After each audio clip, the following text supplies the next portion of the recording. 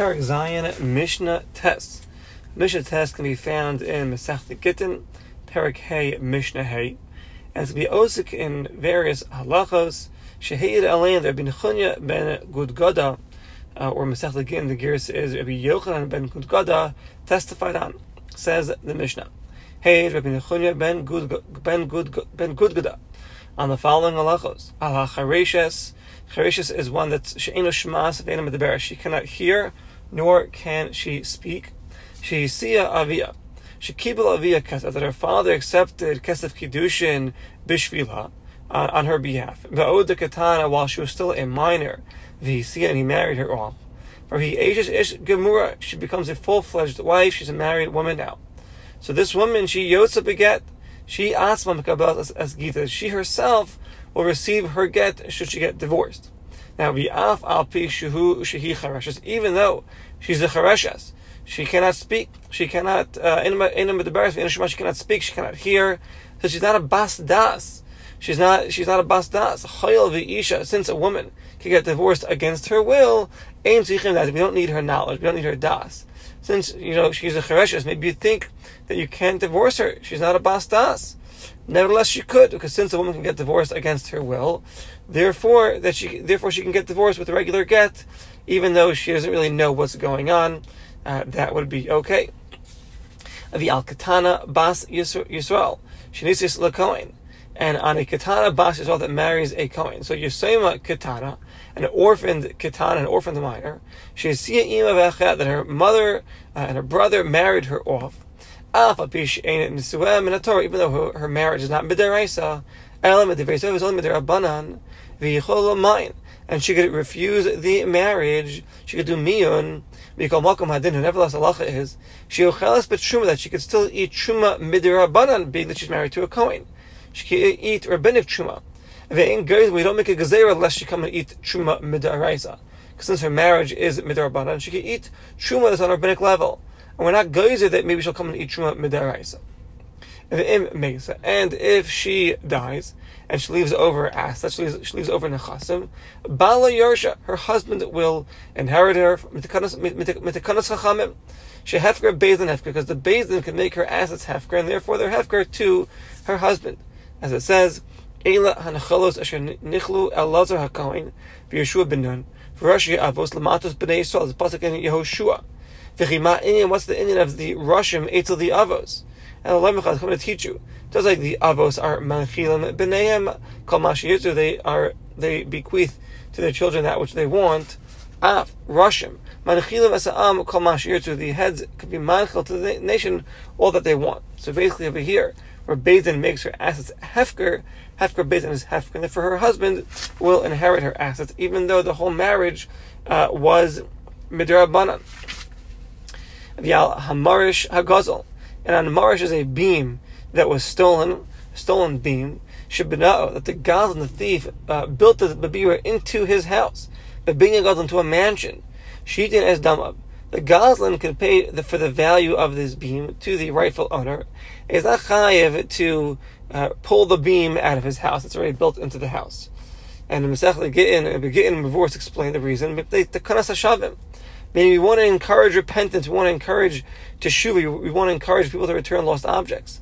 And the tekanas shel eila harotzim lachs b'teshuvah ulachas agzela shem neschayvu lakakeas be'yosef. If we obligate him to chop down his house, to find the beam, to return it to the rightful owner, people are going to hold back from ever doing teshuvah. They're not going to want to.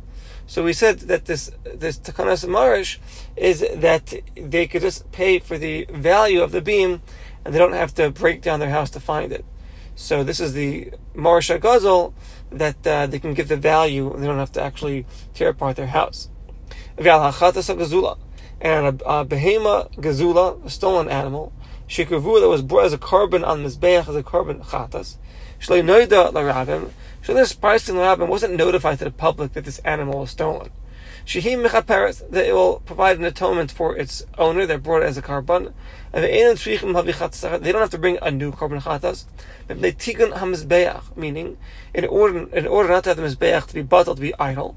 If we say that the chatas gazul, the stolen carbon chatas, that was not known to the public, that it's not going to be mechaper, won't provide atonement. So the Kahanim, they'll be outside and they'll be lazy. Because Shemra HaKarbana Shem Makriva, maybe the Karbanas that they're bringing are all stolen, and they're not going to be Mechaper. But if Tzam comes out Eichlan, they'll be eating Chulin that was shechted in the Azara. Because of this concern, they'll hold back from serving in the Beis HaMikdash. And the Mizbeach won't have any Karbanas on it. It'll be Sham, it'll be Batal. Therefore the Chamor Matakin, that a Chatas, that was Gezula, it was stolen, the people don't know it was stolen, it will provide a kapara for its owners. Shkein Hefkir Chachamim Liot Kishalham. Chachamim made the carbon made this carbon Chatas, that is Gezula, Hefker to the owners, so that it's as if it's really theirs. The Hefker, Beis Din Hefker, like we explained, and therefore we come out of this problem of it being stolen, and it not being a real carbon, and it being Chulin and Azara, and the Khanim will be lazy, they won't want to serve in the Beis HaMikdash. No, none of that's going to be applicable, because Beis will make it Hefker, therefore it will be like the owner's real carbon, and then the Khanim will eat it, and everything will go as planned. That concludes Perek Zayin. Moving on to Perek Ches, Mishnah Aleph. This is actually the last Perek of Masechta Idios. Says the Mishnah, Hayid Rabbi Yehoshua ben Beseira, Aldam Nevela Shutar. Rabbi Yehoshua ben Beseira testified on the blood of a Nevela that it is tar. Kolaimar, She'ein dam Nevela Matame Nevela. The dam, the blood of the Nevela, is not Matame like the actual Nevela itself. That you don't have anything where that his blood is matame like its actual guf, like its actual body, except by a sheretz. By a sheretz, the blood is matame like the guf of the sheretz. But otherwise, by other items, you don't have this principle, and therefore the blood is going to be tar. Bram, however, Dino, we will give it the halacha kemashkim tameim, like tame mashkim, tame liquids, to be tame eichlim with the shear of a revius. So granted, it doesn't hold the level of tumah of the actual guf of the nevela, but it does hold the level of tumah like mashkim, that it could be tame eichel, it could be tame food with the shear of a revius. And some of Farshim explained that no, it's totally tar, like gam, it's totally pure. Different ways to learn it. Ulamala Parakeh Mishnah Aleph. Earlier in Parakeh Mishnah Aleph, there was a machlokas between Beis Shammai and Beis Hillel on this matter. Hey, Rabbi Shimon ben Beseira al Efer Chatas. Rabbi Shimon ben Beseira testified. So earlier we had Rabbi Yeshua ben Beseira. This is now Rabbi Shimon ben Beseira. So Rabbi Shimon ben Beseira testified on Efer Chatas. The Efer, the ashes of the Para Aduma, which is found inside a kli. Shenaga Tamei b'miktsasei. Im naga tamei, if it touches tamei, something which is tamei, going, for example, a person which is tamei, atum tamei, or a kli which is tamei, b'chelik min ha'efer, it touches a portion of these ashes. Allah is shetime es kulai, all of the efer, all of the ashes are tamei. The ashes are not connected as one entity. They're comprised of thousands of separate entities. Nevertheless, Mala Asacham Mekodesh made a mila in Hektish, that the Kli that's holding them is mitzvah, the whole entire thing to be one entity, one guf, and therefore a tamei person that touches even miktsase part of it, it's Ki'ilu Naga B'Kul, if it touches all of it, and all of the Afer will be tamei. Host of Rabbi Kiva added, and he testified, ala soilas. The soilas, the fine flour they brought as a carbon mincha, shemivim l'carbon mincha, and on the ketores, and the levona that they would place shenostim on the carbon mincha, of hagachalim and the coals, shechota hakohen hagadol, that the kohen gadol he stokes on Yom Kippur, as the pasuk says, v'lakach malaya machta gachle eish miyal mizbeach, v'hedi mibis laparoches, shenagat tful yom b'miktasam, that it's a tful yom. Hainu, there's a person that was tamei, shetavi dipped in the mikvah, and he's shetava mitum asay mibaod yom. So he dipped in the mikvah while it was still day.